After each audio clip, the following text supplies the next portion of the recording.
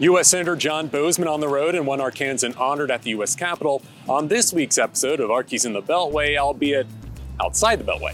Let's not waste any time.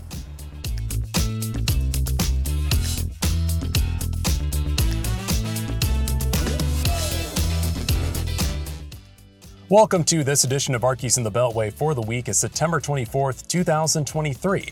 I'm Alex Thomas, the Washington correspondent here at the Arkansas Democrat-Gazette, and here's what's going on.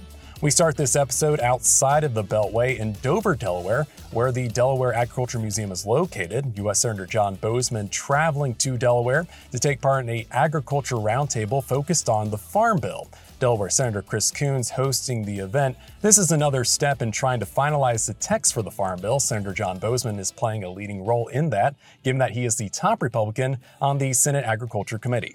Agriculture is not a one-size-fits-all thing, and so there's unique problems in Delaware compared to Arkansas and the rest of the country, but there's also vast similarities.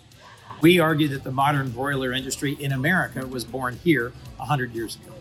Thank you so much for coming, John. It meant a lot to the folks here who had a chance to talk with you about the Farm Bill. The multi-year Farm Bill includes programs related to nutrition, conservation, the farm safety net, among other things. It does expire this Saturday, September 30th. However, Boozman previously told the Arkansas Democrat-Gazette it's more likely that January 1st is the drop-dead date. Speaking of September 30th, that is the final day of the current fiscal year. Lawmakers trying to pass a spending plan to avoid a shutdown. If a shutdown does occur, most mandatory programs and essential services, such as Social Security and Medicare and Medicaid, will continue. However, those services may be affected by staffing changes. Another important day this week is Wednesday, September 27th. That is the day for the second presidential debate for the Republican Party. That is taking place at the Reagan Library in California. It is set to begin that night at 8 o'clock. Fox Business and Univision will have coverage. Representative Steve Womack of Rogers honored this week at the U.S. Capitol. A portrait unveiled to recognize his time as the House Budget Committee chairman. He served as chairman from January 2018 to January 2019.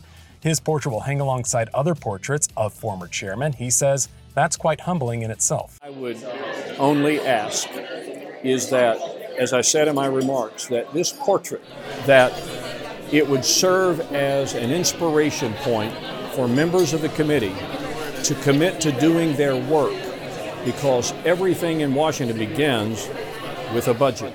The portrait done by Massachusetts artist Robert Anderson. His other works include the portrait of former President George W. Bush, done for the National Portrait Gallery in Washington. And that'll do it for this week's episode of Arkies in the Beltway from the mobile set. Thank you so much for joining us. Stay up to date with all news involving Arkansas at arkansasonline.com. See what I'm up to. My social media handle is at AlexHouseThomas, and you can always send me an email at athomas@adgnewsroom.com. Thanks again for watching, and I'll see you next week, hopefully from the normal set.